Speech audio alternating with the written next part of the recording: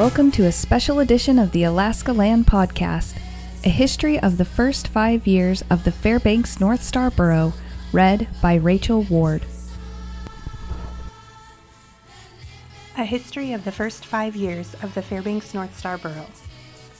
1964 to 1968, including pertinent pre-1964 information. Researched and compiled by members of the University of Alaska Fairbanks Student Chapter of the Society of Professional Journalists, Sigma Delta Chi, June 1979. Before the Borough, 1963. In 1963, the Alaska State Legislature passed the Mandatory Borough Act. In doing so, the legislature fulfilled a constitutional provision that called for the division of the state into boroughs.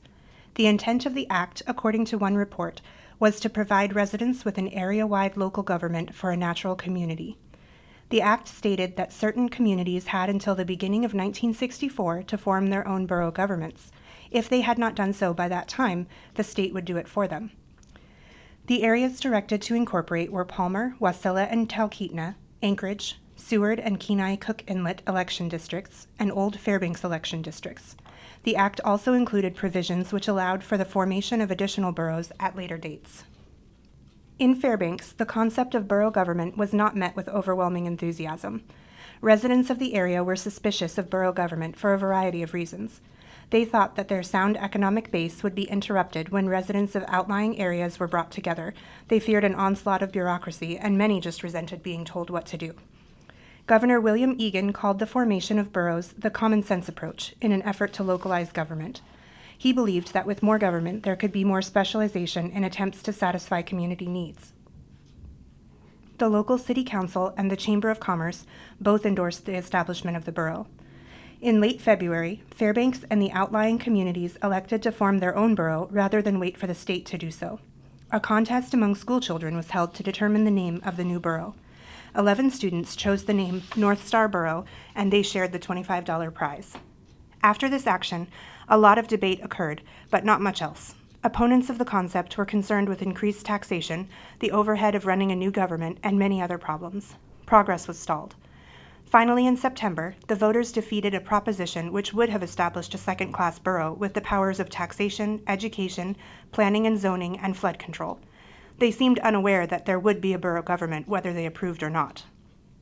The following month, another election to decide the status of that borough was held. There were also elections to choose the first borough officials. Many of the people running for office did so on the platform that, if elected, they would do everything possible to dissolve the borough immediately. This time, residents chose to adopt a second-class borough. Jack Schleppergrell was chosen as the first borough chairman. He faced many controversial issues almost immediately, such as the reduction of the borough size. He proposed postponing any definite action on the issues until the permanency of the borough had been determined.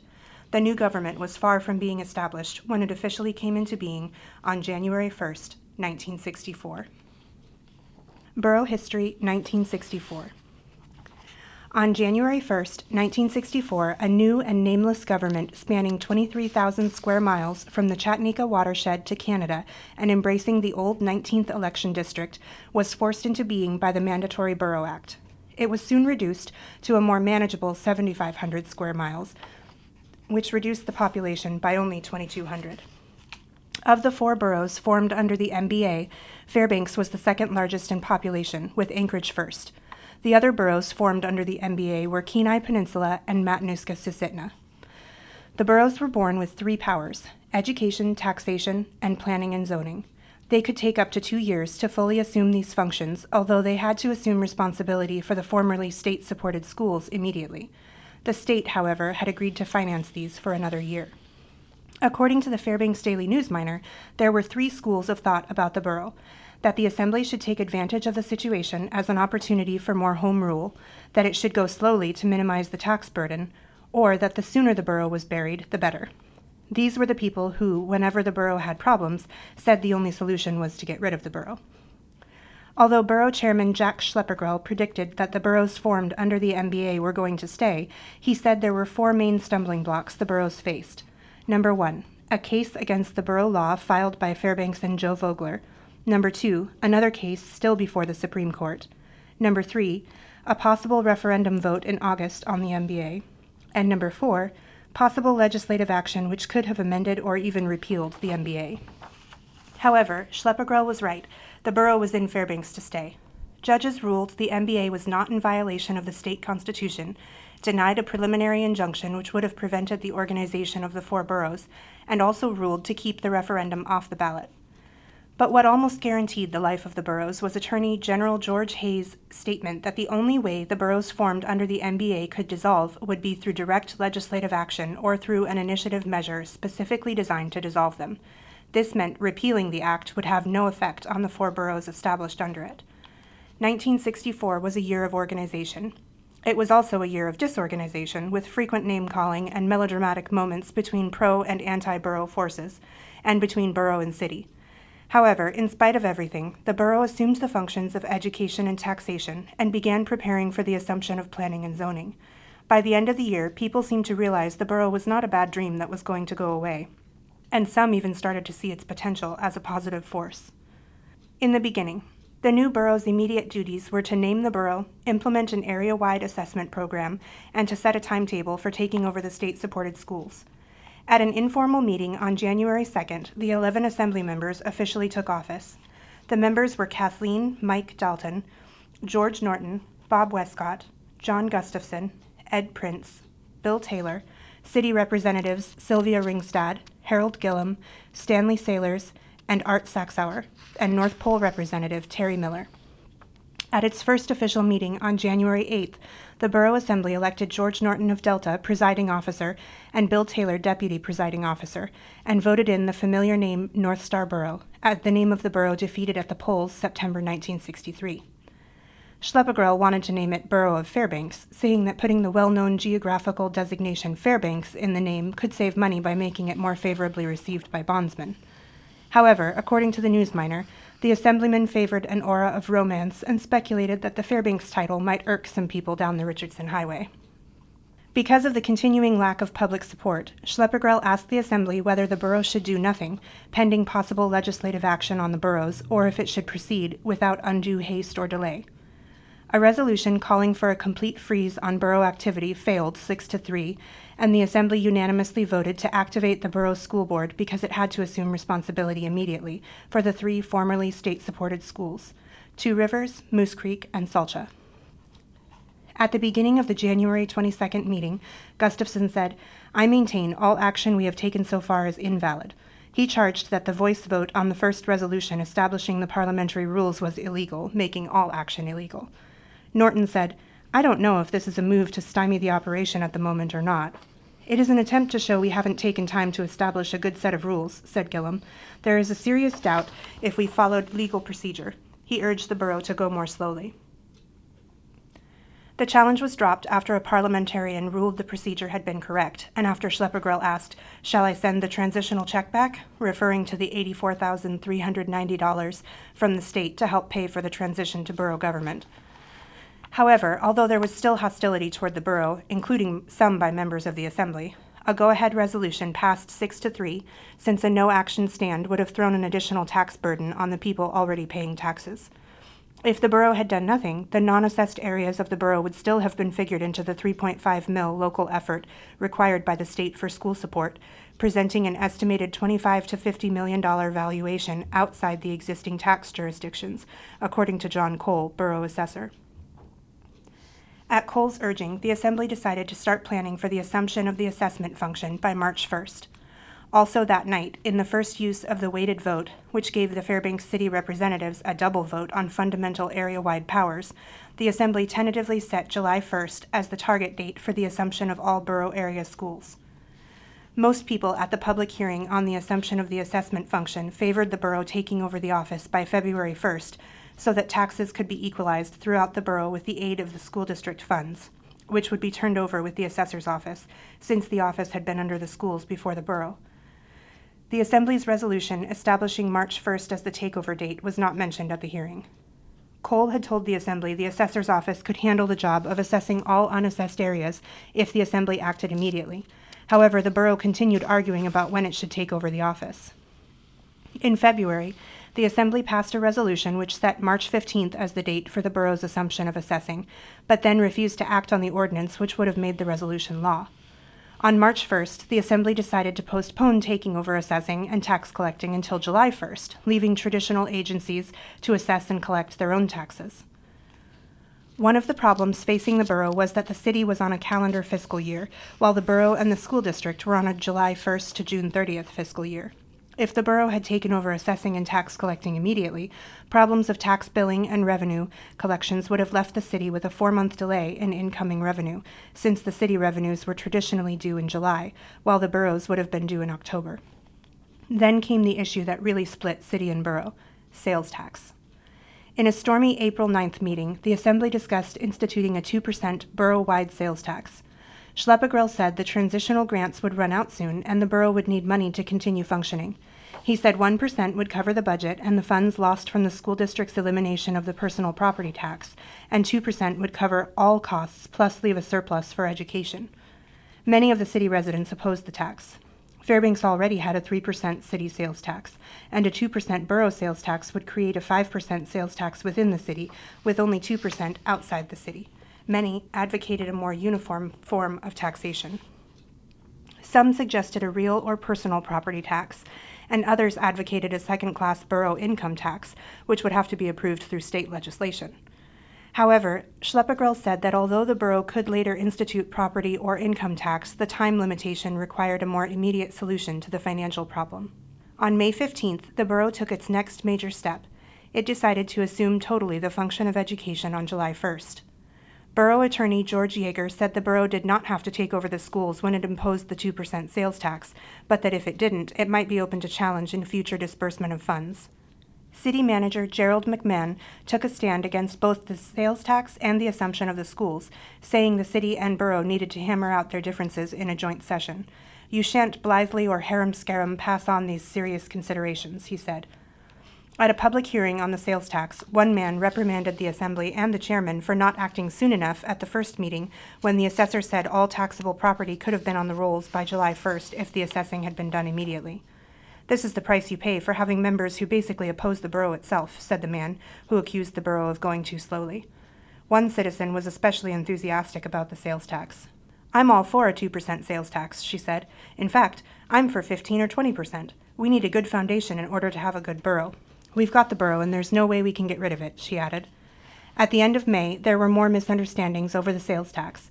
The Assembly passed it 7-4, then had to declare it defeated because there wasn't a large enough majority. The Assembly then rescinded its action so that the issue would not be dead. However, the Assembly could not have taken final action on it anyway, because it needed a new public hearing because of a $20 limit amendment. The Chamber of Commerce got into the tax issue by recommending a personal property tax and a 1% sales tax for the borough. Members of the Chamber, the borough, the Fairbanks City Council, and individuals met on this recommendation. However, the rather heated meeting did not stick to the subject of a 1% sales tax. People attacked Schleppegrell's proposed budget and argued over the relative costs of living in the city compared with outside the city. City Mayor Darrell Brewington said he felt the borough should rescind its action of taking over the schools on July 1st, advising the Assembly to wait a year so it wouldn't need the funds as urgently and could wait for funds from a personal property tax.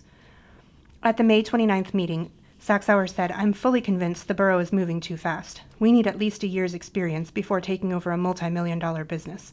He then moved to rescind the action of taking over schools by July 1st. Schleppegrell said he had questioned how fast or slow the borough should have gone, but that since the borough was going to stay, he felt it should move ahead. Saxauer said since the law allowed for 2 years for assuming the education function, the borough should take at least 1 year, and that to take over the school function immediately would be lackadaisical.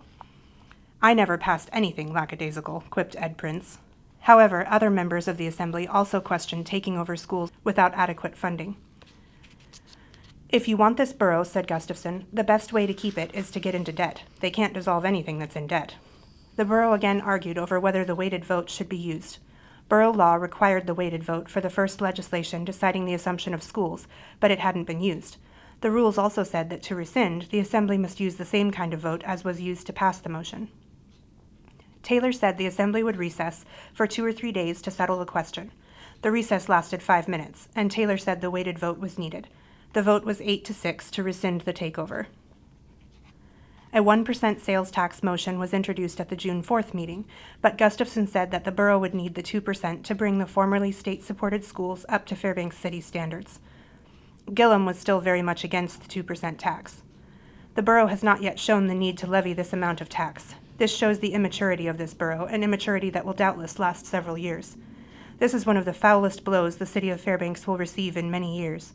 The effect will be to hurt the area far more than what it attempts to gain. Fred Pope, who had been appointed to replace Norton when boundary changes cut Delta out of the borough, argued that the borough needed a tax base quickly. He said the borough needed to go ahead and shouldn't have postponed the school takeover. Although members of the Assembly tried to stop the 2% sales tax through amendments, stalling, and attempts at destroying it, it passed 8-6. "Well," said one citizen after the meeting, "you've finally done it. You're running people out of Fairbanks." Then on June 11th, the Assembly decided the arguments against taking over the schools weren't as strong as the advantages of the takeover, and voted 8-6 to take over the schools by July 15th. At this meeting, Joe Vogler spoke against the borough and against the hostility the sales tax and school takeover issues had created between city and borough. He called the borough a brainchild of political scientists that had done nothing but spread confusion, chaos, splits, and hatred. There is a kind of animal in tropical rivers called a crocodile that works with both ends. What it doesn't mash with its tail, it gobbles up with its teeth. Everyone knows a burro is something you load down, and this burro is being fed to the crocodiles. Destroy this monster before it destroys the community. It forces people to buy outside and pits one man against another. Because of the sales tax, the city council came back a few days later with a tit for tat, according to a banner headline in the newspaper. The council decided to remove all provisions for funding schools from its tax levy ordinance. The city had been paying more than $1.2 million for schools, saying that once the Assembly assumed the schools, the city's responsibility had ended. Without the city money, the 2% tax would not be enough to fund the schools. The city accused the borough of first entering into a tax base that didn't belong to them, and then saying it would compromise by reducing its tax to 1% if the city would reduce its tax to 2%. McMahon said no offers of compromise would be acceptable. "I won't get nasty," said Schleppergrell about the city's action, "but I don't think it was the right action. I'm attempting to lessen the urban-rural rift that has arisen, and any arbitrary or vengeful action of the city against the borough can only widen that rift." The city issued a policy statement on the sales tax which said that a need for the tax had not been shown, that the takeover of schools should be delayed, and which accused the sales tax of shifting the tax burden from the rural to the urban residents. Schleppergrell came back by asking for smoother operations between the two governments. He said the city needed a more mature attitude and accused McMahon of being uncooperative and of creating resentment among the city merchants toward the borough. McMahon replied that he was glad he was stubborn and uncompromising. He didn't feel what the borough was doing was right. The Chamber of Commerce voted for and then rescinded a motion to seek an injunction against the sales tax if the borough and city didn't arbitrate their differences. The Chamber, the city, and the borough got together to try to work out the differences, and the borough met a few days later in a meeting which included some shouting, but which Schleppergrell said cleared the air. Schleppergrell called an emergency tax meeting to draw up a short ordinance cutting the tax in half. The banner headline in the July 3rd issue of the newspaper proclaimed 1% tax ordinance bites dust. Although some Assembly members said reducing the tax would be at least a start toward a compromise, the vote of 9-4 was one vote short of the 2/3 majority needed for emergency legislation. Sailors, assemblymen/city councilmen who had previously been in favor of the 2% tax, voted for the reduction, saying, "I voted for 1%, which is a change of position, in order to get something worked out. The city is in an unfortunate position of relying too heavily on sales tax. The ad valorem doesn't even cover the debt service. The city ought to widen its tax base." On July 5th, the Fairbanks Business Association threatened legal action against the sales tax if something wasn't worked out between borough and city.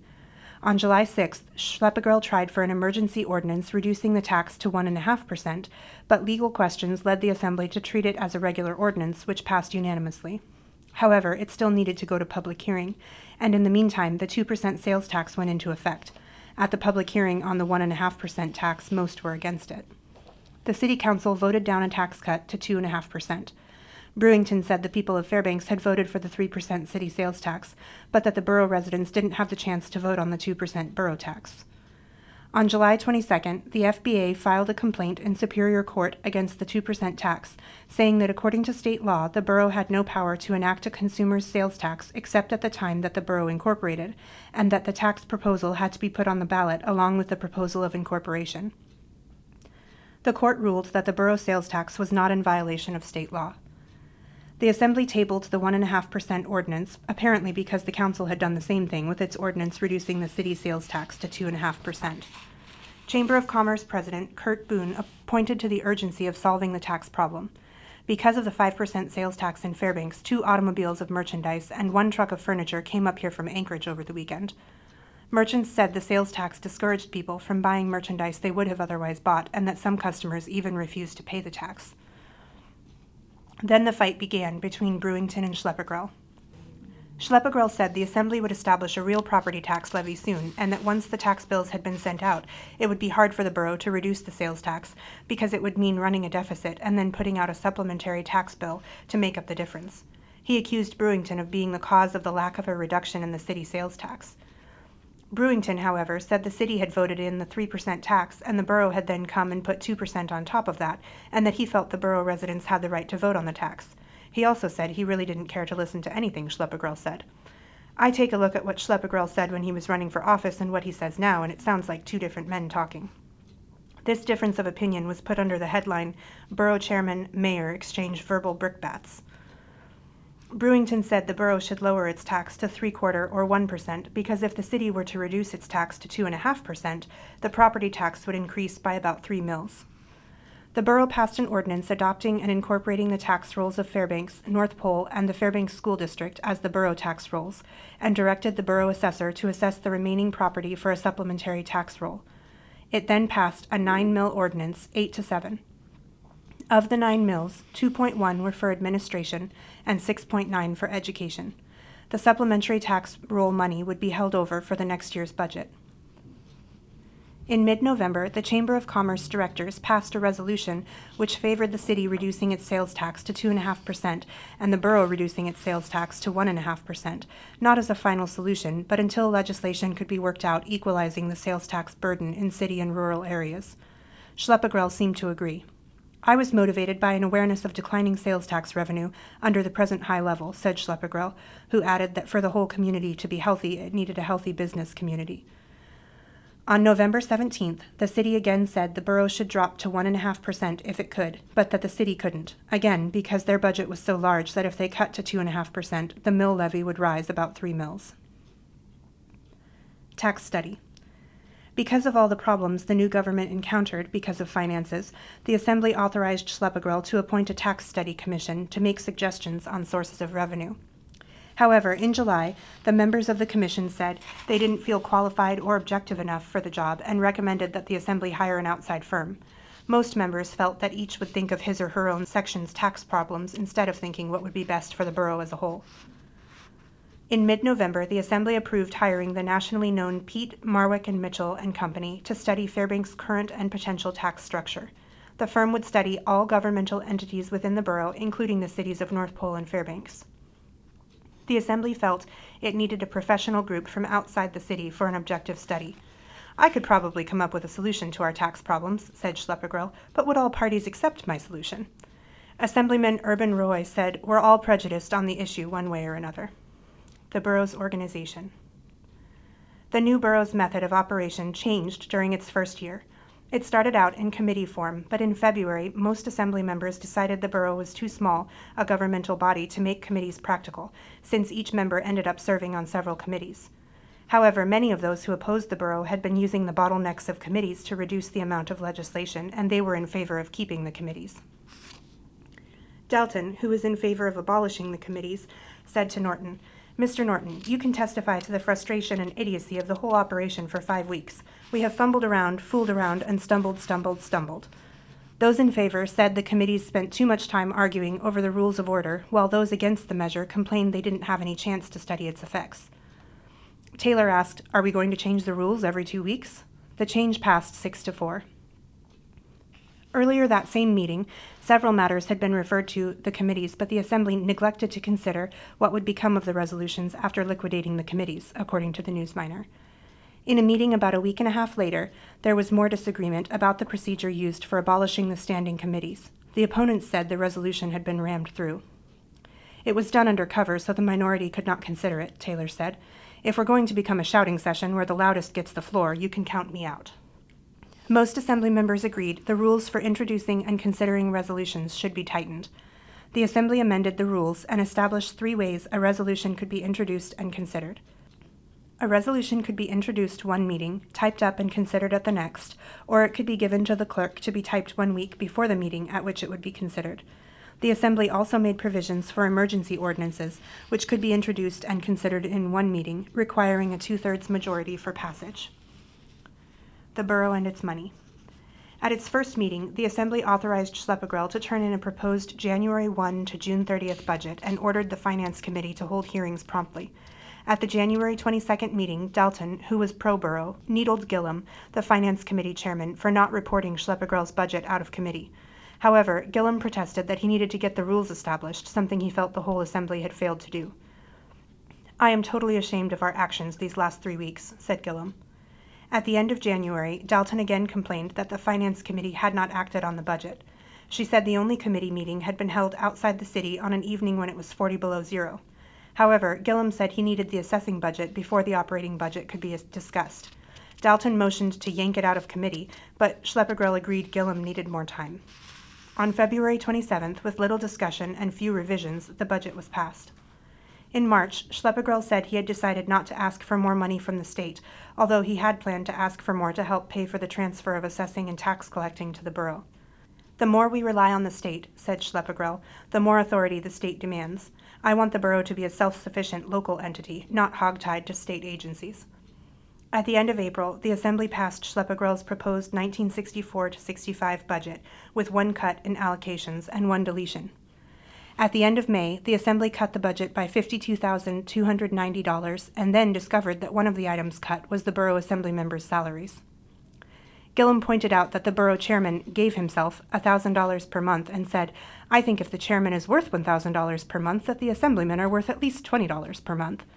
The Assembly decided to re-add $5,280 but took out provisions for one of the assessor's clerk typists to keep the budget at $300,000. Meanwhile, back at school. The only difference in membership of the Fairbanks School District School Board and the North Star Borough School Board was that Ed Prince, who had been on the district board, was on the Assembly, and Dr. Henry Storrs was on the Borough Board. By February, the area boards were planning the transition to the borough school system. Members of the new Borough Board pulled staggered terms out of a hat. One of the first problems the board faced was not knowing when the Assembly was going to take over the schools. Among other things, this left the question of whether the Borough Board could begin planning the equalization of salaries, raising the rural school teachers' salaries to the level of teachers in the city of Fairbanks. At the end of March, the Borough Board adopted a teacher salary plan which kept salaries at the then current levels. The board decided if it upgraded the teachers' salaries at the formerly state-supported schools, the funds would have had to come from the borough, funds the borough did not have. The board's budget, submitted June 23rd for the 3 rural schools, was $923,094.49. Board member Janet Baird urged the Assembly to approve the budget and also the mill levy it was considering because at that time there were only 60 days left before the beginning of school, and the schools needed money. Superintendent of Schools Dr. Charles Lafferty suggested that the board ask the state for its appropriation early. In the first part of July, the state agreed to advance the funds to carry the school district over. The district was suffering from the continuing disagreement between the city and the borough over which would control the schools, and this had delayed appropriation of the school district's money. The Borough Assembly cut the school budget by $400,000, including funds for kindergarten. The board protested the action as too drastic a cut, and the Assembly did put enough back in for kindergarten.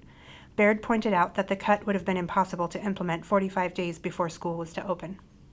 The Assembly decided to put the question of who should fund kindergarten on the October ballot. At that time, borough residents voted to keep kindergarten and to pay for it with borough funds. In the beginning of September, Schleppegrell asked what was being done about the $1,375,000 the school district looked into a drawer one day and discovered, a $1.3 million surplus in the school district's bank account. A few days later, Lafferty said he had been surprised there had been so much confusion and suspicion over the surplus, and explained that it had been a custom for the board to hold extra funds for construction. He said that of the $16 million in construction completed in the district since the 1930s, only about $10 million had been bonded.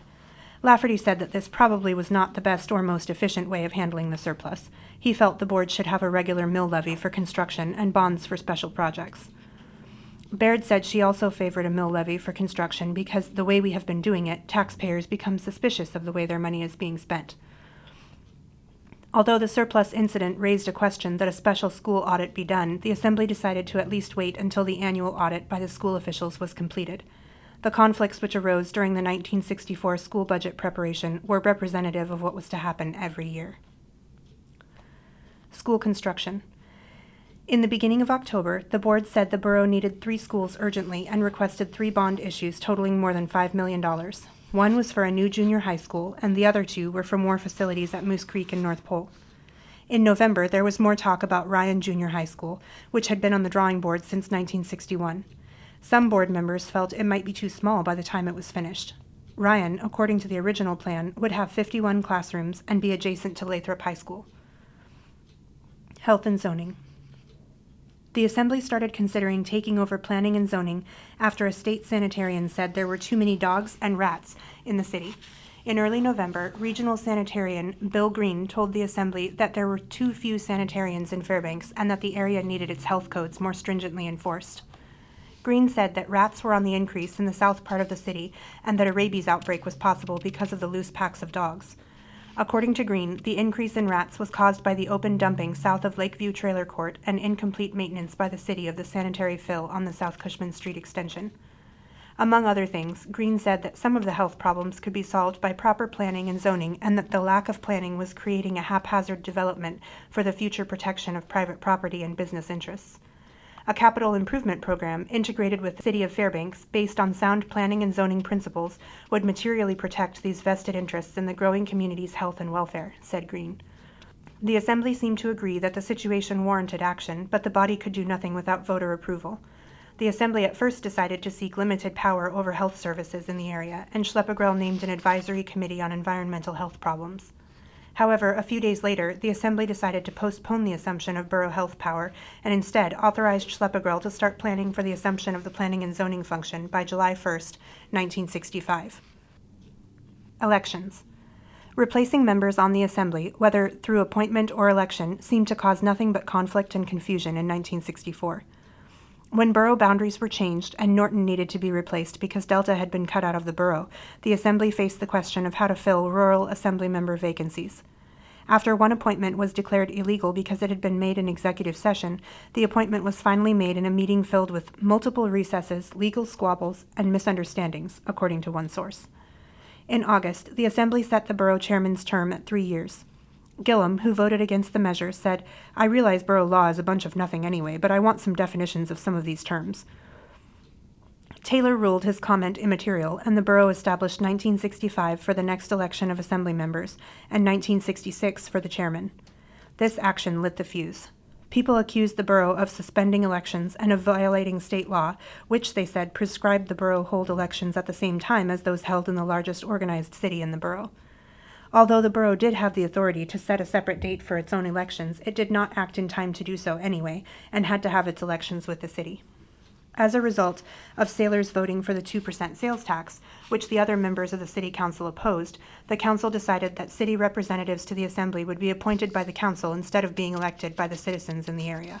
This decision reflected the city's attitude that the Assembly representatives should not be free agents elected by the people, but rather appointed to represent the council's views. Sailors strongly objected to this, saying that the people in the city had as much right to elect their Assembly members as the people in the rural areas. Borough History, 1965. While 1964 was primarily a year of organization, 1965 was a year devoted to the Assembly settling down and getting on with facing the problems confronting it.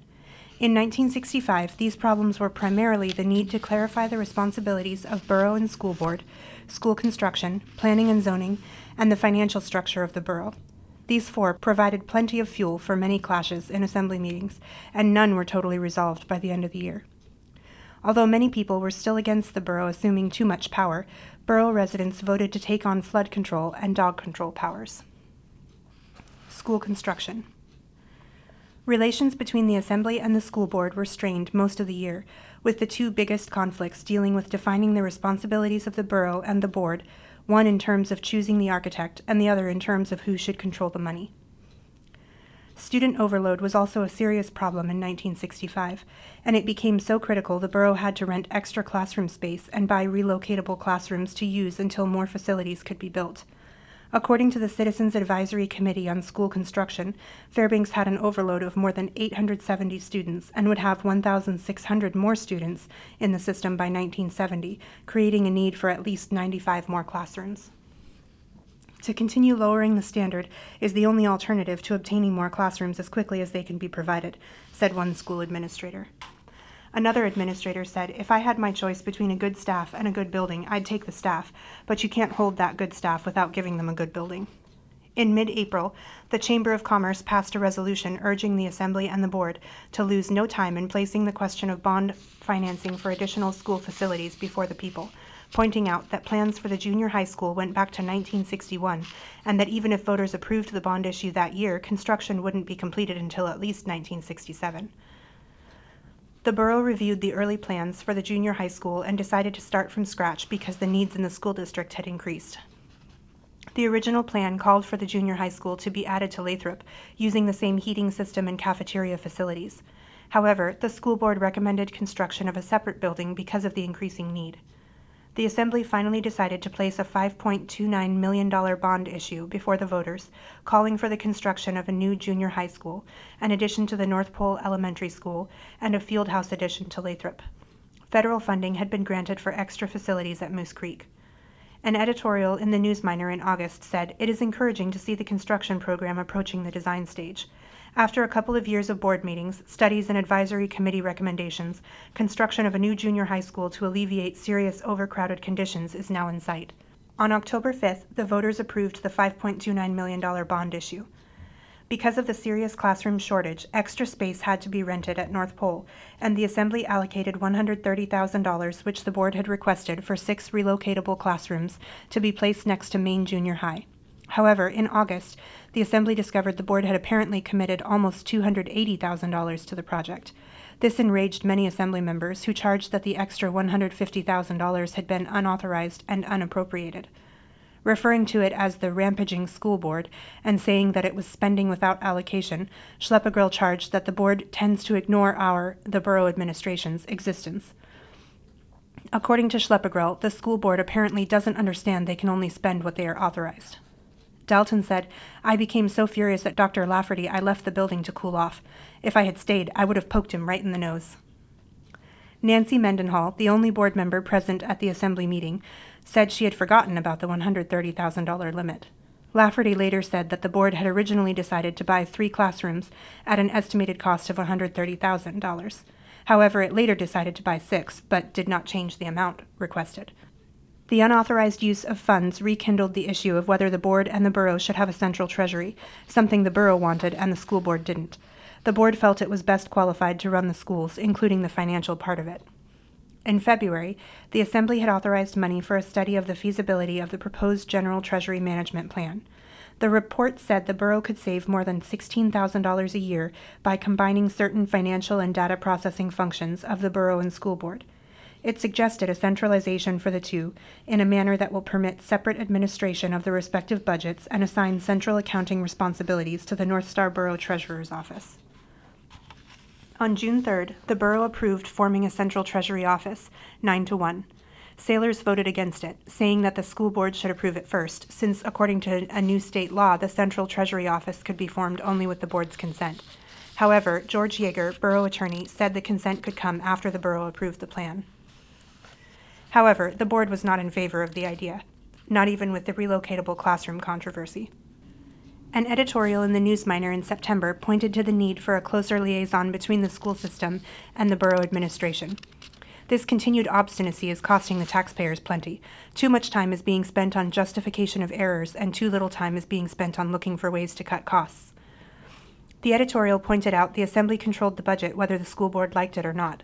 It quoted Pete Aiken, Assembly member who, when the unauthorized spending was brought to the Assembly's attention, said that it didn't matter whether it was a broom or a building, $10 or $10 million, it was the principle of the thing. Whether the Assembly is qualified in terms of common sense and leadership is not the issue at hand. The issue is that the Borough Assembly is the elected public body that has been given the final voice on fiscal matters. The matter was not resolved at the end of the year, and neither was the question of who was in charge of choosing and working with the architect for the new school construction. In early January, the board presented the Assembly with a list of proposals aimed at clarifying the responsibilities of the Assembly and the board in matters pertaining to education. Had the Assembly adopted this list, most of the responsibilities in determining the needs for physical facilities, selecting and working with the architects, and selecting the equipment for the new facilities would have rested with the board. However, the Assembly did not adopt this or any other list clarifying what responsibilities belonged to which group. Before the borough was formed, the school district was in charge of hiring and working with the architects. However, in 1965, the state legislature passed a bill giving the Assembly control of the purse strings, although it didn't clearly define all responsibilities. The section which caused the most confusion was one which said, "The Borough School Board has the responsibility for the design of school buildings subject to approval of the Borough Assembly." The question was raised if this meant the board hired the architect, had him design the building, and then submitted the design to the Assembly for final approval, or if it meant the board just selected the architect. However, the matter wasn't resolved, as was obvious when the board made recommendations on architects for the 3 school construction projects in August, and the Assembly modified them, making changes recommended by Schleppegrell. This resulted in a tumultuous joint Assembly and board meeting, which included members of both elected bodies shouting at one another and hurling charges of favoritism and political shenanigans in the selection of architects, according to the newspaper. One person claimed the Assembly had the right to veto but not to modify the board's recommendation, while others sided with the Assembly. Almost everyone agreed the state law was too hazy. However, the board also felt that Schleppegrell and the Assembly didn't have good reasons for modifying its selection. Schleppegrell, however, said that the Assembly does not have confidence in the school board's past construction record, and that the people were not getting enough mileage out of the construction dollar. Denny Breed, school board president, was adamant in his claim that it was the school board's responsibility to name the architect. "Haven't you ever heard of the word compromise, Denny?" asked Terry Miller, presiding officer. After endless stalemate, Assemblyman Fred Pope suggested the names of all the architects be placed in a hat and the assignments made by random selection. Earl Beislein, school board member, repeatedly stressed that the important thing is to get schools underway. The contract for the Moose Creek School was assigned, mainly to meet a deadline for federal funding. In December, the Assembly and the board agreed to a working relationship regarding the architect, giving the borough more responsibility than the board seemed to want to give up. Planning and zoning. Planning and zoning created its share of controversy during 1965, although for a while it looked as though no one much cared what happened with it. At the first meeting of the year, Schleppegrell asked for a professional planner to be hired before the start of the next budget period to help him fulfill the borough's statutory responsibilities for planning and zoning. However, Assemblyman Merrill Strickland said the borough wasn't ready for a planning officer and claimed that the borough's development would be restricted by the adoption of building and zoning codes. Schleppegrell said that without a planner, the borough's 2-year transition period for assuming the function may run out, and there could very well be chaos. In mid-March, college area residents asked the borough to immediately assume planning and zoning. One resident said the area for a number of years had been exploited, with no protection for our property. They asked for protective residential zoning, as did Muskox Subdivision and University Avenue later in the year. However, at the public hearing on setting May 15th as the date for assuming planning and zoning, many were against it. Assemblyman Howard Alexander repeatedly and sometimes loudly advocated Houston's no zoning plan, and a Farmers Loop resident claimed passage would grind all builders' plans to a dead halt for the summer.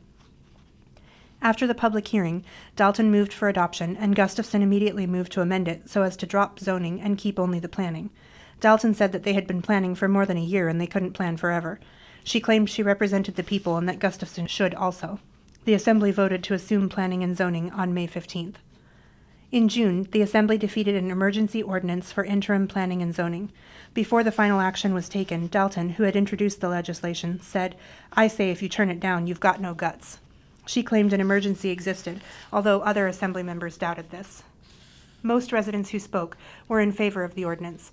One woman said she favored the ordinance because she was afraid of exploitation and a mad rush for prior rights. The Assembly postponed a resolution authorizing continuing city planning and zoning regulations. Sailors said he didn't think the borough could do this since it had already legally assumed the power May 15th.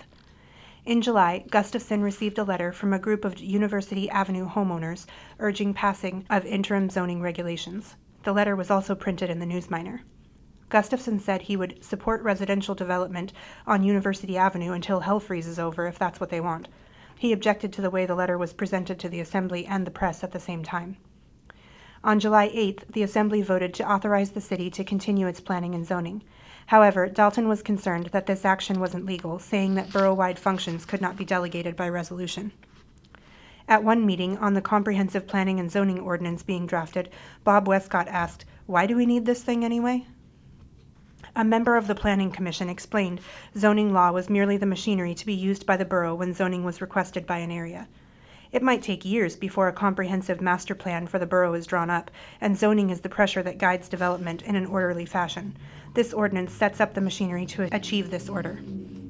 In late August, someone asked again if the city was covered by its zoning ordinance, since the borough had assumed the function but had not yet passed any zoning plan. Yeager thought the city's zoning ordinance would stand since there must be an interim period. You can't just stop cold when one legal entity assumes the functions of another legal entity. However, he pointed out that only the courts had the final answer and suggested the borough either pass an emergency zoning ordinance or a regular ordinance. Borough Planning Officer Don Hopkins said he thought that there is a good chance no property within the borough is presently protected by planning and zoning, including the city of Fairbanks. He said he felt that the Assembly could not delegate the planning and zoning function to Fairbanks since the borough had legally assumed the power, and urged quick passage of a lengthy comprehensive borough zoning plan for the city. On September 9th, the Assembly advanced an ordinance establishing comprehensive zoning regulations, deciding not to pass any emergency zoning. In late September, the Assembly's comprehensive planning and zoning ordinance finally neared completion.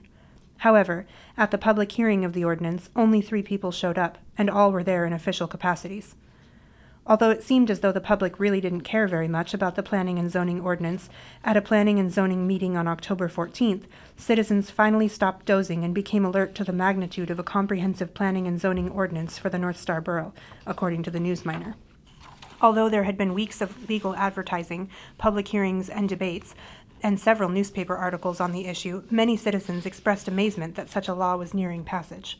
One citizen urged the Assembly to slow down on this and take a long look. On October 28th, the Assembly unanimously defeated the comprehensive zoning ordinance after 2 hours of public testimony and debate. Those against it said it was a masterpiece of abstraction, and that it looks like it was bought from one government service agency back in Detroit. Other comments were that the Assembly was working hard at giving away our civil rights, and that I don't care if they build a bawdy house next to me. Many wanted to throw the ordinance out and start from scratch. One member of the Borough Planning Commission stood up and said, "I'm one of the criminals." She said the commission had hoped for input, but that unfortunately no one came to our meetings. She said the commission had felt obligated to pass something by January 1st, 1966, although someone else said that it didn't need to pass this by January 1st. In November, the Newsminer printed an editorial calling for planning and zoning, saying the borough would need it as it grew. It also said that the defeated ordinance might not have been as bad as many thought. Evidently, a number of persons did not understand and perhaps do not yet realize that the ordinance zoned nothing outside the city except what 2 petitioning areas requested, but merely established the framework for planning and zoning on an area-wide basis. Within the city, it simply adopted the ordinance the city already has. In mid-December, the city voted to recommend that the borough postpone emergency legislation adopting the existing city zoning codes. It disagreed that the city would lose planning and zoning functions by January 1st, when the borough's 2-year transition period would be over. The Assembly debated whether to adopt the city's ordinance and also whether an emergency existed. Gillum said he thought the city planning and zoning laws were legally in effect until superseded. On December 22nd, the borough failed to pass an emergency ordinance adopting the city's zoning laws. "Nobody's going to be subdividing anything in this weather anyway," said Gillum. Borough powers. Although the borough seemed hesitant to assume its original power of planning and zoning, it did add 2 more powers in 1965, flood control and dog control. At the first meeting of the year, Schleppegrell asked the borough to assume the flood control powers. The U.S. Army Corps of Engineers had revised the $35 million Chena River flood control project, but before federal funds could be used, flood control needed the support of local government. "We should give this serious consideration," said Schleppegrell. "We've never had a flood of the proportion of the potential danger." In April, the borough decided against petitioning for environmental health powers, although many members felt the state wasn't fulfilling its health and sanitation responsibilities in Fairbanks. "Health knows no political boundaries," said Gillum, who claimed the state wasn't enforcing its health codes. Gustafson agreed the borough shouldn't assume the powers, saying he wanted the borough to stay away from these functions until the state forces us to do it. However, at the same meeting, the borough decided to petition for area-wide dog control power. Schleppegrell said that dog control was a local problem and should be handled by the borough. The cost of dog control is minor compared to the disfigurement of one child or possibly the loss of one life, Schleppegrell said. Before the October 5th election, the Newsminer published 2 editorials encouraging people to vote for flood control, which was on the ballot along with the question of dog control. It doesn't seem logical that the idea of flood control should require much selling in a potential flood area. We live in an area geologically characterized as the Tanana floodplain. A hillside resident who voted no would be taking the short-sighted approach. The basic economy of our area, the stores, businesses, offices, and service industries that provide our livelihoods, all virtually lie on the Tanana floodplain. On October 5th, voters said yes to both dog and flood control powers. Financial structure. Because of the problems the borough was having because of taxation, it had commissioned a review of its financial structure in 1964. Inequities exist in the current tax programs of the North Star Borough and its political subdivisions, stated the report, which was completed in late April. It appears that more emphasis has been placed on sales tax as a major source of revenue than on property taxes in both the city of Fairbanks and the North Star Borough. Current trends in the city of Fairbanks are not consistent in this regard with the national average. The report recommended adopting a uniform borough-wide personal property tax, modifying real property tax ordinances for a more equitable distribution of the tax burden, instituting poll tax and motor vehicle licensing, providing for more strict enforcement of the sales and property taxes, and instituting a more equitable and uniform sales tax. It also recommended eliminating duplication in local government and suggested forming large service districts, as small ones tended to be administrators' nightmares. Although the Assembly agreed with most of the suggestions, it was not able to implement some of them, because doing so would require the cooperation of the school board and the city, neither one of which was on especially good terms with the borough for most 1965. In September, auditors presented the Assembly with a report advising the adoption of a conflict of interest policy where financial contracts were involved, and also advised a general tightening up of procedures, calling for more checks and balances. The report said that management has a responsibility for making it easy for employees to be honest, and that employees should not be tempted by sloppy procedures. It also suggested a comprehensive study of the borough's sales tax accounting, enforcement, and collection procedures with a view toward increasing collections due the borough. It said too many businesses were not filing sales tax returns. The auditors agreed that the borough was still in its infancy and that the transient business operations in Fairbanks made it a very difficult collection area, but it said the borough should seriously look at ways of decreasing waste and duplication. One of the suggestions included ending duplication between city and borough. In November, Schleppegrell wrote the City Council asking for an end to sales tax collection duplication, although he said he realized the city was wary of entering into such an agreement with the borough, considering the deficiencies in the borough pointed out by the auditors. In December, the Newsminer printed an editorial which said, "We still believe that in the long run, a single tax collecting and enforcing agency would be the most economical and efficient. With the borough handling this function, the city would not lose money. Their share would be returned, but simply a burden." Sales tax. The Assembly and the city were still at odds over the combined 5% sales tax within the city during 1965.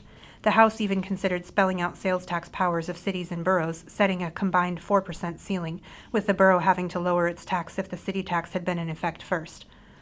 However, Schleppegrell claimed it was the city who wasn't cooperating on a settlement to the problem. He pointed out that the borough offered to reduce its sales tax to 1% if the city would reduce its to 2%.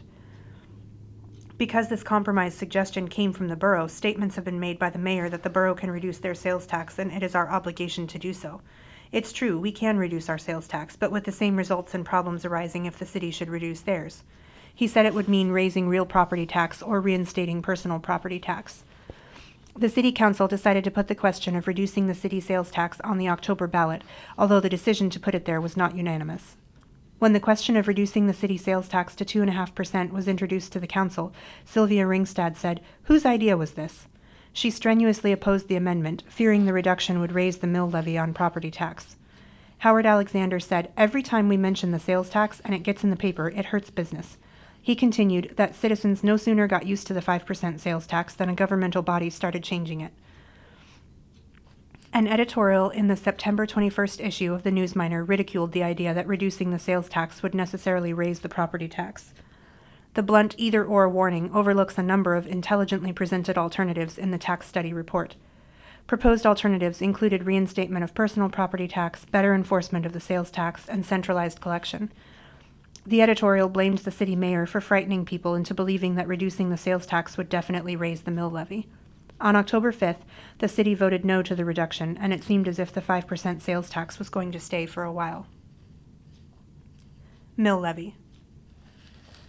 Setting the mill levy proved to be a small crisis in itself. On May 20th, the Assembly, meeting until 11:30, failed to arrive at a mill levy, rejected 3 of Schleppergrell's proposals for an operating budget, and proposed no alternatives. The mill levy was still baffling the Assembly at the May 24th meeting, and the Assembly's lack of action miffed Schleppergrell, according to the Newsminer. Some members wanted the school board's unappropriated surplus to reflect on the mill levy as revenue, thus allowing the Assembly to reduce the coming year's levy from 9 to 8. Dalton claimed that not to use the money to decrease the mill levy would be covering up what she termed the school system's sloppy bookkeeping.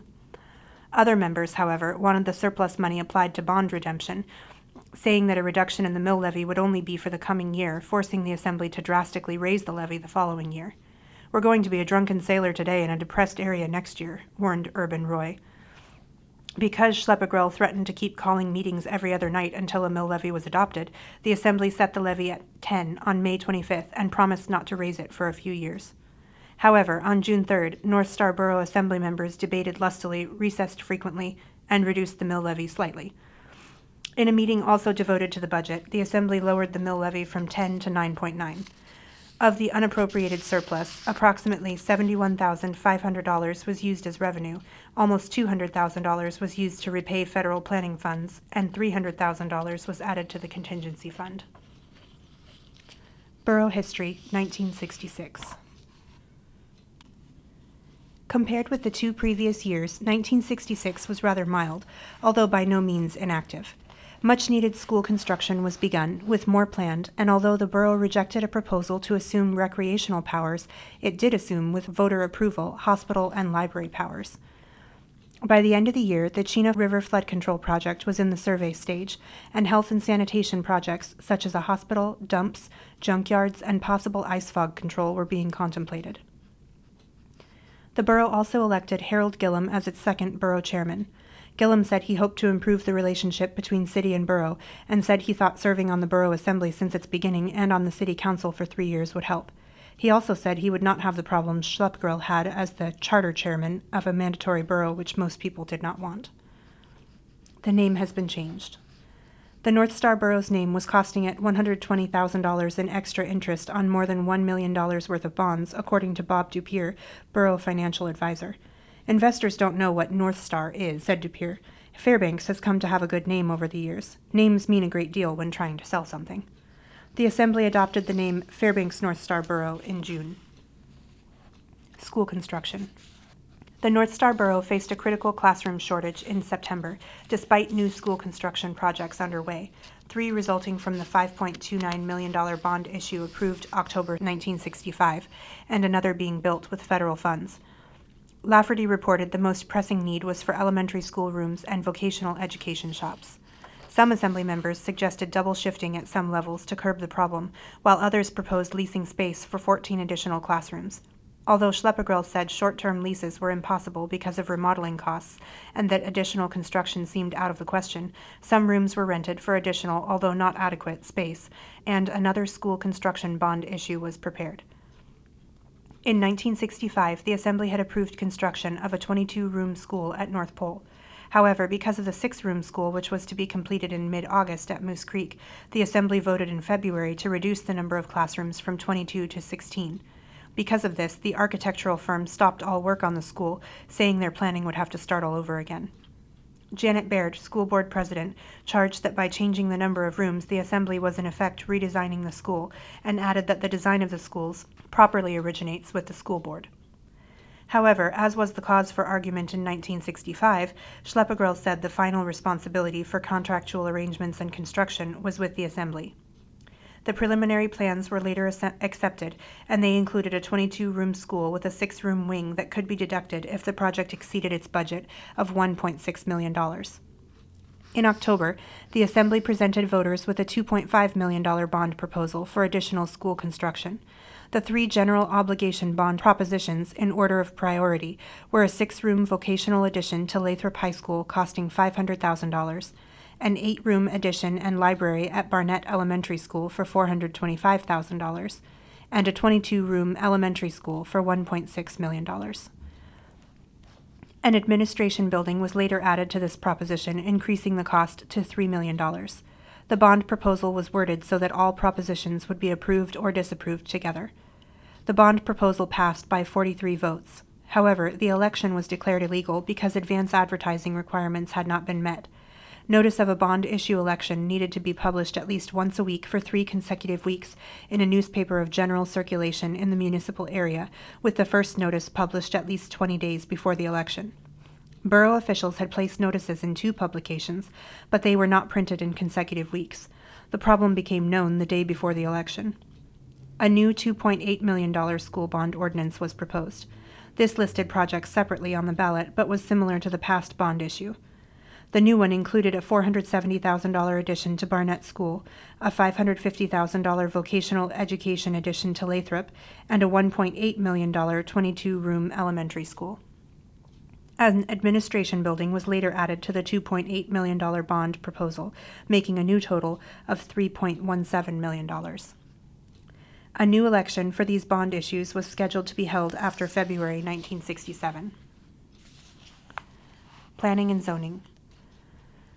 The borough's power of planning and zoning continued to be unpopular with many and misunderstood by most. However, the Assembly unanimously voted for an ordinance adopting the city planning and zoning regulations for the interim until an area-wide ordinance was approved. Hospital and library powers.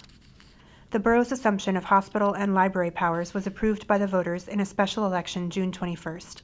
However, in October, a $5.5 million bond proposal for a 120-bed hospital was defeated at the polls. Gillum said the vote was not so much against having a hospital as a demand for more solid information before approving such an expensive program. Because it was part of the election that included the $3 million school construction bond proposal, the hospital election was declared illegal because of failure to comply with advertising requirements. Dog control. The borough officially took over dog control powers from the city in October, and in November turned down a proposal to give it back to the city. Gillum said, enforcing dog control requires 2 separate departments, one for the city and one for the borough. He indicated that another ordinance to give control back to the city would be forthcoming and claimed it would provide better service to the public. The borough also replaced the old dog control ordinance. The new one defined dog control officer and had a new section on harboring annoying dogs, which said a person could not keep any dog causing annoyance. Any private citizen could apprehend a loose dog in a humane way and then immediately notify a dog control officer. Junkyards. In September, the Assembly passed an ordinance requiring annual permits and 8-foot fences for junkyards. The ordinance defined a junkyard as the use of more than 200 square feet of area of any lot or parcel of ground for dismantling or wrecking of autos or other vehicles or machinery for storage or keeping of parts or equipment resulting from such dismantling or wrecking. An editorial in the Newsminer stated that the ordinance not only defined authentic junkyards, but also yards of junk. It said some people who stored a lot of junk in their yards were maintaining a junkyard, and the energy they saved by not disposing of the junk could be used to construct an 8-foot fence. The ordinance required present and planned junkyards to be completely obscured from view of any traveled or occupied location within 500 feet. A $50 fine or a maximum of 60 days in jail were the penalties for noncompliance. Merging of city and borough. One of the last items of the year was the Alaska Municipal League's proposal that the borough and the city merge and dissolve one municipality into the other, or consolidate and dissolve the two into a new municipality. Gillum said this legislation had less promise in a rural area, but showed great promise for metropolitan areas like Anchorage. For the amount of people we have too much government, said Fairbanks Mayor H.A. Red Boucher. Borough history, 1967. Both controversy and the Chena River overflowed in 1967. The biggest conflict concerned designing the proposed physical education complex and assigning the contract for Ryan Junior High School. Although the conflict ended in a court case, by summer the issue was settled and construction was begun on Ryan. Because of the August flood, the need for a new hospital greatly increased. Although all proposals for funding it were either rejected or not feasible, the new hospital was a little closer to being a reality by the end of the year because citizens were forming committees to plan and raise money for it. School construction. The Borough Assembly and School Board were at odds during the first half of the year over the proposed physical education complex and Ryan Junior High School. As in past years, the main controversy was over whose responsibility it was to design and assign the contracts for school construction. However, although the school board was not satisfied with the outcome of the conflict, by summer Ryan was under construction.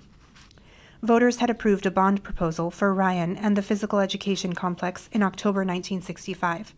Since then, several preliminary designs and construction plans for Ryan had been made, approved, and revised, but there was still no school. In mid-January, the board submitted plans to the Assembly for the physical education complex. However, the Assembly rejected the plans because it had decided it wanted an enclosed winter sports facility built with the complex. Assemblyman Harry Porter said the idea of a winter sports facility had been discussed since the early 1950s, and in 1966, Borough Chairman Harold Gillum had urged the school board to reduce the amount of gymnasium space in the PE complex and use the money saved for winter sports. Because the Assembly had rejected its plans, the board decided to look into possible sources of funding for a winter sports facility. However, in February, it submitted new plans which did not include such a facility. The Assembly rejected these plans in favor of those drawn up and submitted by Gillum, plans which included a winter sports facility. The Assembly gave these plans to the board for study, asking it to return them in 2 weeks. In mid-April, the board drew up plans which included a winter sports facility and forwarded them to the Assembly. On April 14th, the Assembly postponed consideration of the plans after Gillum told the board and the Assembly he would veto the board's plans should the Assembly approve them. On April 28th, the Assembly rejected the school board's plans. Assemblyman Al Seeliger said the Assembly was going back on our word, referring to the assurances the Assembly had given the board that it would approve the plans if the board included a winter sports facility. Although the board's plans did include such a facility, Gillum recommended the Assembly reject the plans. He asked the Assembly to authorize the plans he and his drafting department had made up. However, state law had been clarified by this time and said that the Assembly had the power only to accept or reject plans submitted by the school board. It did not have the power to make changes in them or to make its own design. The school board decided not to proceed with the junior high school as a separate project. The board's plans were for Ryan and the complex to be connected, and it did not want Ryan under construction until plans had been finalized for the PE complex. On May 3rd, the board directed Lee Link of Alaska Architectural and Engineering to stop work on the final design for Ryan. Gillum directed him to have the final plans ready for bid that week. Although the school board's plans had been rejected and Gillum had no authorization to proceed with his own, he said, "We're just going to do it," meaning he was going ahead with his own plans. Ed Nywoner, attorney for the school board, told the board that he believed Gillum's orders to Link were in direct contravention of a statute that says the school board is responsible for design criteria of the school's buildings. He also believed the school plans and specifications needed to be approved by the State Commissioner of Education, and recommended the board write a letter to the commissioner asking what action he would take if the plans were not submitted for his approval. Mac Fenton, a school board member, suggested the board seek an injunction to keep Gillum and the Assembly from proceeding with their plans to build Ryan and the accompanying complex on the grounds that Link was making revisions in the plans, which should be submitted to the school board for approval. When he heard about the possibility of an injunction, Gillum said, "That makes me real mad. I think it indicates that the school board is not truly concerned with education." He told Link that he would assume full responsibility and that Link should proceed with the plans, saying that Link was under contract for the borough and not the school board. Gillum said he expected the plans to be ready for bid the following week. On May 8th, the Assembly decided not to approve the board's plans to connect the junior high school and PE complex, maintaining that the original plans called for 2 separate buildings, as in the plans Gillum had drawn up. On May 10th, an advertisement was published in the News Miner inviting bids for the construction of Ryan Junior High School, and the school board voted to seek an injunction against Gillum. Ernest Preschner, Assistant Superintendent of Schools, hand-carried a request for the injunction to Juneau. The board felt that not only did Gillum have no right to proceed without the approval of the board and the Commissioner of Education, but also that his plans for Ryan were not in compliance with state education regulations. According to the board, state law required that the space for a PE complex be included in new junior high and high school buildings, which was why the board had wanted Ryan and the complex built together instead of separately, as in Gillum's plans. On May 11th, Gillum told the Department of Education to go climb a rope after he received a telegram threatening him with an injunction if he continued advertising for construction bids for Ryan. Robert Thomas, acting Commissioner of Education, told Gillum he had no business advertising bids for school construction, since the department could see nothing in the law which permitted the borough to proceed with planning and construction independently of the school board and the State Department of Education. However, Gillum said he would continue to advertise.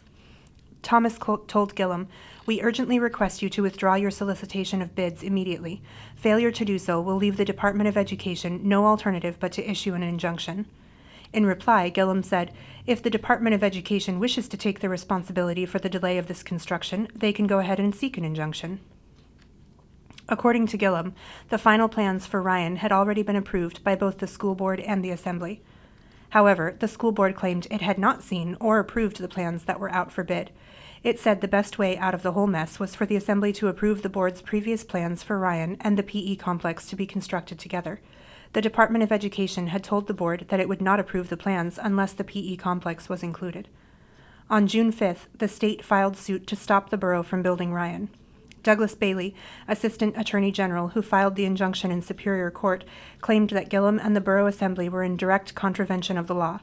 The injunction asked the court to keep Gillum from inviting bids on the project and to prohibit the signing of a contract for the job, arguing that the responsibility of the school board had been preempted. It also claimed that Gillum and the Assembly had failed to submit the plans to the Commissioner of Education as required by law. Gillum said he might sue the state for interfering in the school construction and claimed he had made no major changes in the plans. However, Link had already told the school board that the electrical and mechanical systems were changed, and the terminals were different, the foundations and the building exterior were different, and the site grade plans were also changed. The board had asked Link how much it would cost to redesign the PE complex to include a winter sports facility. Link reported that it would cost $62,000 for him to redesign it and pointed out that the board already owed him $179,000 for the previous plans. The board voted down any design change on the complex at that time, deciding there was not enough money to include a winter sports facility in the complex. Court action on June 12th cleared the way for construction of the $2.4 million junior high school. Superior Court Judge Everett Hepp refused to grant the injunction against Gillum and the Assembly. Borough Attorney Richard Cole said, "This may be one of the few cases in the United States where a school board does not want to build a school and the government agency wants to build it." Nywoner told the school board that Hepp's decision was based on the belief that there would be no irreparable harm done if the Borough Assembly proceeded to build the school. He added that in the eyes of the law, the school board and Borough Assembly were one legal entity and therefore could not sue each other. On June 20th, Hepp handed down his final decision, saying the State Commissioner of Education did not have to approve plans for the new school. On June 30th, the Borough Assembly accepted a bid of $2,135,021 from B&A Toombs and Company for the construction of Ryan. The board then faced the problem of determining how much money was available for the construction of the physical education complex. Bonds in the amount of $1,290,000 had been approved by the voters in 1965 for the project, but some of the money had already been spent for preliminary work and some was spent by the Assembly for part of the common facilities the PE complex would share with Ryan. The board considered postponing any action on the complex, but Preschner said if the school board didn't take action, the Borough Assembly might design and put out a bid for its own version of the complex. The board became concerned that what happened with Ryan could happen with the complex. The board instructed Link to prepare a schematic drawing and gave him guidelines for designing the enclosed corridor between the complex and Ryan, since the two would not be built as connected buildings, as was the school board's original plan. Excavation for Ryan was begun in the summer, and the way was clear for designing, assigning the contract, and construction on the PE complex. In other school construction matters, the bond proposal drawn up in 1966 was defeated in March 1967. Hospital. In 1966, borough residents had voted to give the borough hospital powers, and the August 1967 flood and the damage it did to St. Joseph's Memorial Hospital made the need for a new hospital even more urgent. None of the several approaches to financing the hospital, which were considered, were accepted, although by the end of the year, citizens were forming committees to start planning and raising money for a new hospital. and Fairbanks needed a new hospital. St. Joseph's had been built in 1906, a second wing was added in 1935, and a final wing was built in 1951. In 1967, St. Joseph's had 70 beds, but because of limited space, they often occupied the hallways. In early August, Gillum said that $1.4 million in Hill Harris funds would be available for the hospital project if the state provided $300,000 in matching funds. The Hill Harris Fund had been established in the 1940s by the federal government to help build hospitals and other necessary institutions. On August 7th, the Borough Assembly voted to present the voters with a $5.5 million bond issue for a new hospital, although the borough still hoped for federal participation. Gillum felt the hospital would definitely pay its own way plus the debt service once it was in full operation. The August flood left the bottom floors of St. Joseph's unusable, and approximately $50,000 was immediately needed to get the hospital back into operation. St. Joseph's was under consideration for condemnation because of the costly repairs needed. The Sisters of Charity of Providence, the order which ran St. Joseph's, said the order would not sponsor reconstruction of St. Joseph's but would keep it in operation until a replacement was built. However, because it would take nearly 3 years to complete the new hospital, St. Joseph's needed money to be brought up to standard. The Lions, Kiwanis, and Rotary Clubs united and established the Fairbanks Hospital Rehabilitation Fund. Several $1,000s were donated to help repair St. Joseph's. Because of this, the sisters said they would keep the hospital open as long as it was needed, provided they continued to receive community support. Because of the flood damage, Fairbanks was designated an economically depressed area, which entitled it to receive grants and loans for approved projects under a provision of the Community Facilities Act of the Department of Housing and Urban Development. The hospital project was declared an eligible project. The $5.5 million bond for a new hospital, which the borough had decided to put on the October ballot, was only to give authorization for the borough to proceed with an 18-month planning phase. During that time, only those bonds which would provide the money needed for the planning would be offered for sale. If other financing was approved, then the hospital could be built. Before the election, Fairbanks was given top priority for the uncommitted Hill Harris funds, which would total $2.1 million over a 3-year period. On October 4th, the state legislature approved $400,000 in matching funds for hospital construction. However, the bond was defeated by a ratio of 3-2. It seemed that the voters acknowledged a need for a new hospital, but felt the borough should come up with a better way to fund it. Many did not want so much of the financial burden to be placed on the property owners.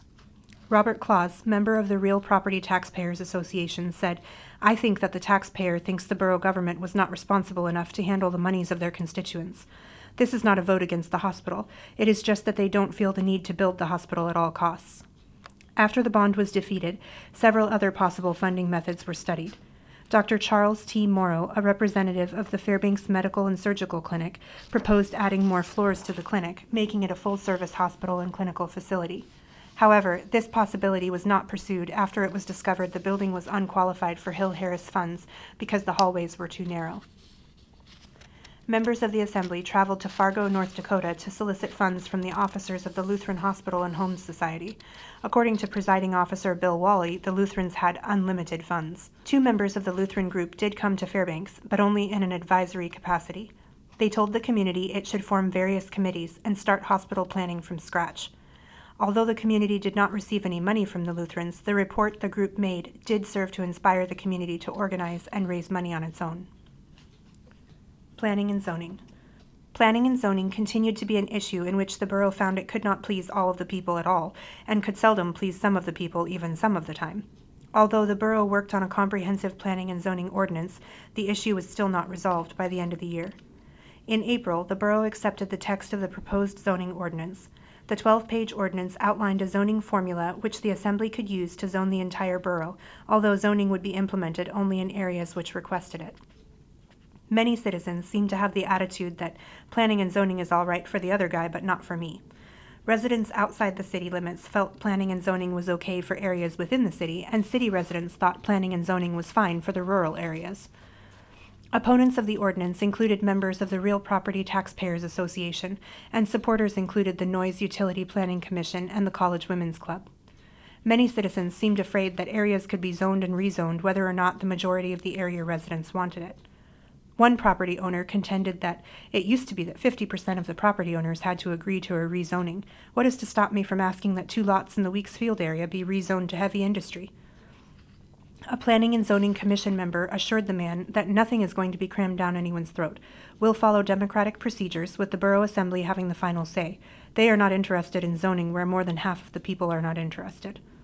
When the Assembly had not passed the zoning ordinance by December 6th, members of the Planning and Zoning Commission said they would resign if the proposal was not passed soon.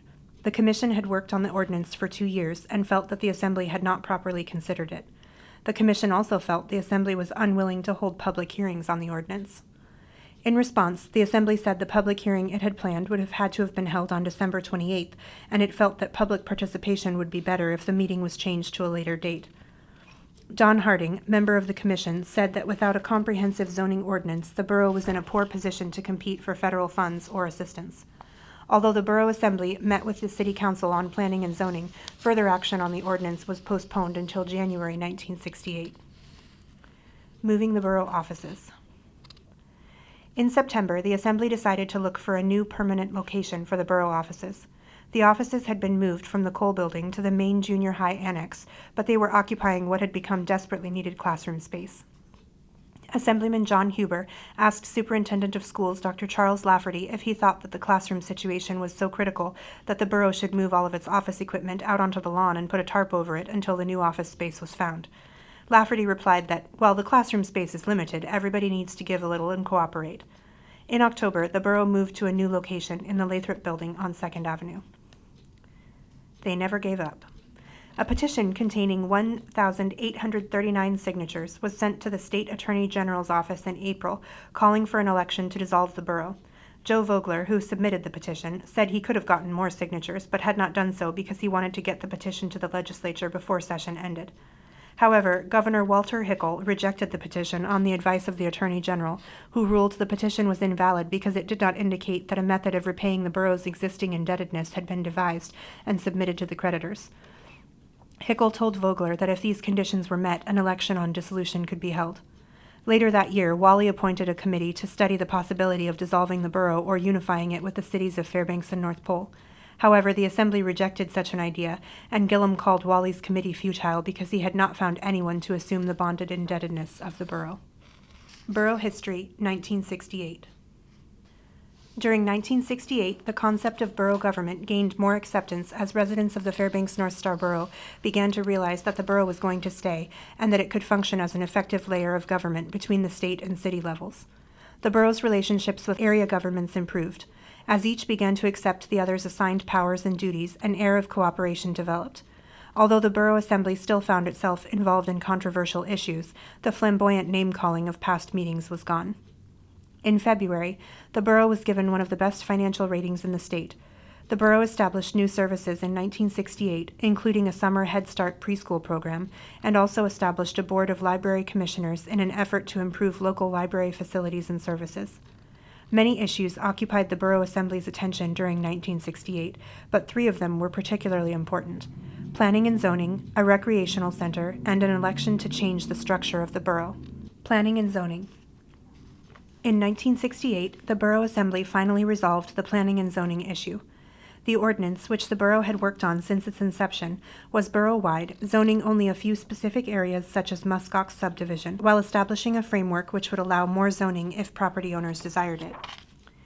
A controversial section of the ordinance concerned the downtown core area of Fairbanks. Most of those involved in drafting the ordinance considered it too restrictive. However, a public hearing on proposed amendments, which included the size of signs on buildings and parking regulations, attracted only 2 people. The public apparently did not share the same degree of concern. On March 13th, in a near-unanimous vote, the Assembly approved the amended zoning framework.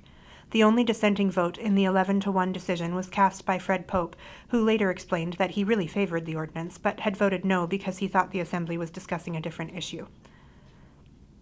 Assemblyman Bob Bettisworth, voicing the Assembly's feelings, described the ordinance as a real milestone, and added that, "I think we've got something we can really build a town on." Despite its overwhelming acceptance, the ordinance was not without opponents. Assemblyman John Huber, who had voted in favor of the ordinance, explained he would move for reconsideration in an attempt to put the ordinance on a ballot for voter approval. However, the motion for reconsideration failed because it lacked a second, and the ordinance again passed overwhelmingly at a later meeting. Big Dipper Recreation Project. One of the most controversial issues the Borough Assembly dealt with in 1968 was the Big Dipper Recreation Project. The Big Dipper, as it came to be known, was a surplus World War II airplane hangar located in Tanacross, about 170 miles southeast of Fairbanks. During the early months of 1968, there were several unsuccessful attempts to establish a youth center in Fairbanks. Residents in the neighborhood of the site opposed the idea, stating that such a center would create a nuisance. The effort stalled until Hez Ray, a physical education teacher at Lathrop High School, and a large group of supporters approached the Assembly in March with a proposal to move the hangar to Fairbanks. The Assembly unanimously approved it. Ray hoped to relocate the hangar and renovate it into a community recreational sports center using mostly volunteer help. Tim Smith, State Youth Projects Director, warned the community that its enthusiasm must hold out if the project was to be successful. His concern was echoed by Huber, who called the project an impossible fairy tale. A letter of intent outlining the borough's plan to use the hangar as a public recreational center was sent to the state government in Juneau. Although the hangar was up for bid on the public auction block, state policy was to first cooperate with governmental bodies that could prove they had specific plans for available state property. A 10-acre plot adjoining the hospital reserve plot on 19th Avenue and Lathrop Street was set aside for the hangar, and an application requesting approval of recreational use was sent to the State Division of Lands. In April, the state deeded the building to the borough and charged $1 for it. The only problem left was to move and rebuild it before the summer ended, and the community began to volunteer help. A local company donated a bus, and the Fairbanks Joint Crafts Council sent 8 skilled workers to Tanacross to study the situation. Ken Murray, a local insurance salesman, donated insurance for the workers. Local construction companies donated equipment. The chosen site was readied for the structure. The worries about the lack of community support voiced earlier seemed unfounded. When the borough was given the hangar, Ray took personal leave from his teaching job to stop criticism that he was neglecting his teaching duties in favor of his volunteer work. In June, the borough, in an emergency ordinance, appropriated $13,000 from the budgetary reserve to support the project. The ordinance stated that it was necessary to expend funds for architectural services, site preparation, and other services. If this was not done, the borough will be deprived of the use of the building for another year, and it will deteriorate, and parts of the building will otherwise be lost and suffer damage. Many Assembly members were dissatisfied with the ordinance because they said it was only a partial show of support. The general consensus of the members was that the Assembly should have completely committed itself to the project. However, funds were limited. Earlier in the month, it was revealed that Ray had been put on the borough payroll in a vacant assessor's position. The controversy over the project began during an Assembly meeting in early September. At that meeting, Gillum approached the body to ask for an additional $75,000 to help finish the project. In what Bettisworth termed an extraordinary action for this body, a motion was made to hike the donation to $130,000 to $90,000 to finish enclosing the project, and the remaining $40,000 to cover monies already spent on the project.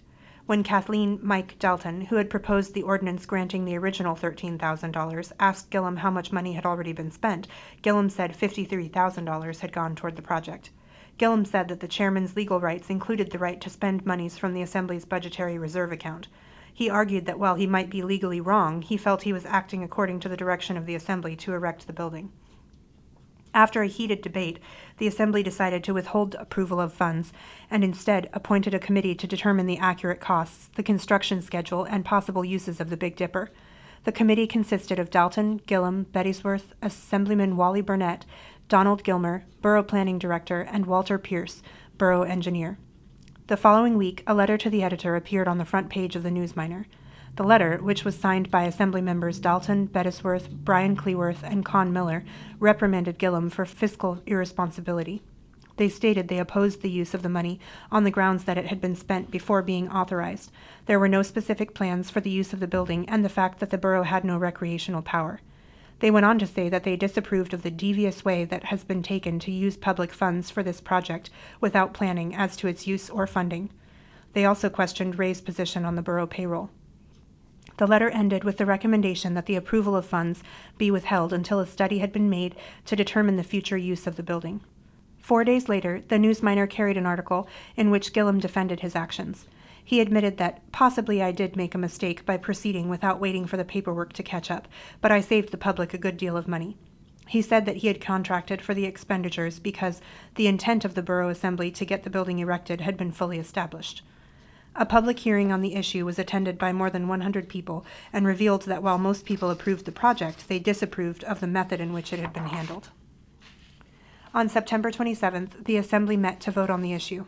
Bettesworth opposed the motion to improve funding, saying that to authorize any money for this project is to condone an action that was taken illegally.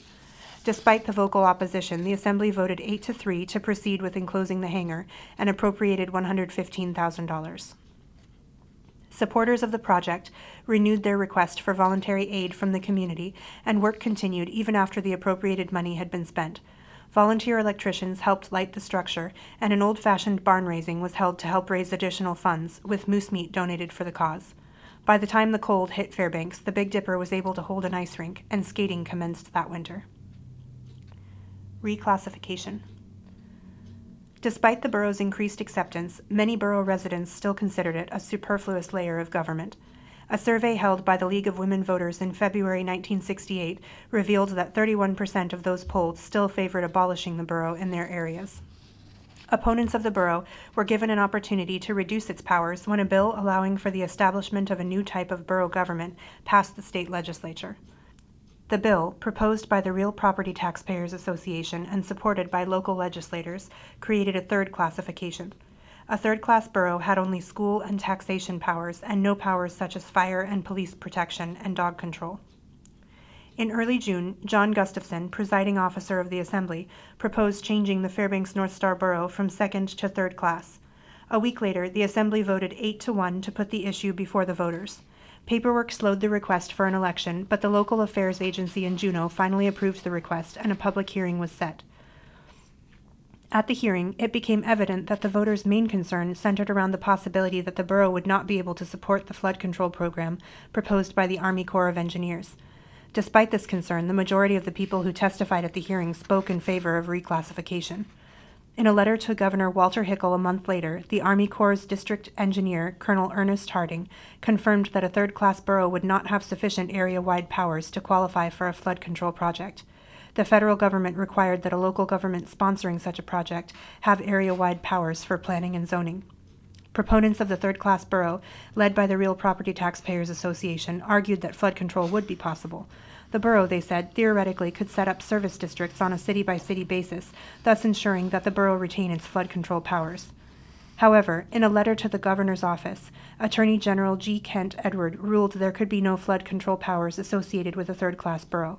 Furthermore, the establishment of numerous service districts would not legally qualify the borough to support flood control. As the election neared, debate became more widespread. The pages of the Newsminer were filled with editorials and articles concerning the issue. Members of the Chamber of Commerce unanimously passed a resolution supporting the retention of the second-class borough and the expenditure of the necessary money and energy to retain it. Barry Jackson, Democratic candidate for State House, termed the third-class move a damper on progress. The League of Women Voters publicly voiced their support for second-class status, as did City Council and Borough Assembly members Tom Miklach and Wally Burnett. On the other side, Huber strongly favored the change. The Chamber of Commerce Aviation Committee also expressed the fear that the lack of planning and zoning powers under a third-class borough would jeopardize the expansion of the Fairbanks International Airport. According to the committee, this would seriously hinder the 8-year effort in which borough funds had been used to establish Fairbanks as the refueling stop in Pan American's New York-Tokyo run. In what Dalton called an unbelievable move, the Borough Assembly voted to ask the state for the right to levy a borough income tax. She cautioned the Assembly against assuming more powers when it seemed the general sentiment was that they should have less. In a seemingly anticlimactic election, the voters chose to retain the second-class status, with 3,293 against the change and 2,273 in favor of it. The memory of the 1967 flood and the consequences of a reoccurrence remained fresh in the voters' minds, and they chose not to forfeit their chances for protection. At the same time, a new borough chairman, John Carlson, was elected. Fairbanks, oh Fairbanks. Thanks for listening to the Alaska Land Podcast. We hope you found today's conversation enlightening. For more episodes, listen on your mobile device through your favorite podcast app or watch at youtube.com/Fairbanks North Star Borough.